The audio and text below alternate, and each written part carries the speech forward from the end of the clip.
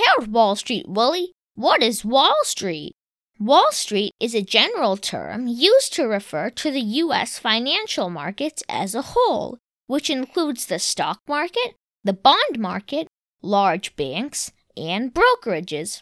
Wall Street also represents the people who work in finance, including bankers, brokers, portfolio managers, etc.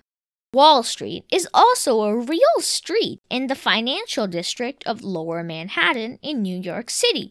Does Wall Street represent anything else? Symbolically, Wall Street represents the heart of capitalism that gives the U.S. its financial and economic power. Sometimes, Wall Street is perceived negatively and is said to be controlled by the wealthy, the greedy, and the powerful. What important buildings are located on the actual Wall Street in New York City?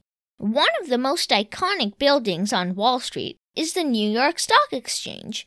Wall Street is also the historic headquarters to many of the largest U.S. investment banks and brokerages, like Goldman Sachs, J.P. Morgan Chase, Citigroup, and Morgan Stanley.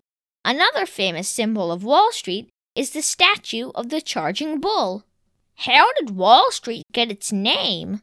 In 1653, Dutch colonists that settled in Lower Manhattan built a wall to protect themselves.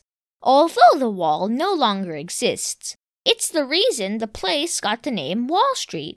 Are there any other streets similar to Wall Street in other countries? Yes, there are other streets like Bay Street in Canada and Dalal Street in India that represent their country's financial markets in the same way Wall Street does for the U.S. Thank you very much, Wall Street Willie. You're welcome, Super Cooper. Remember, finance is your friend!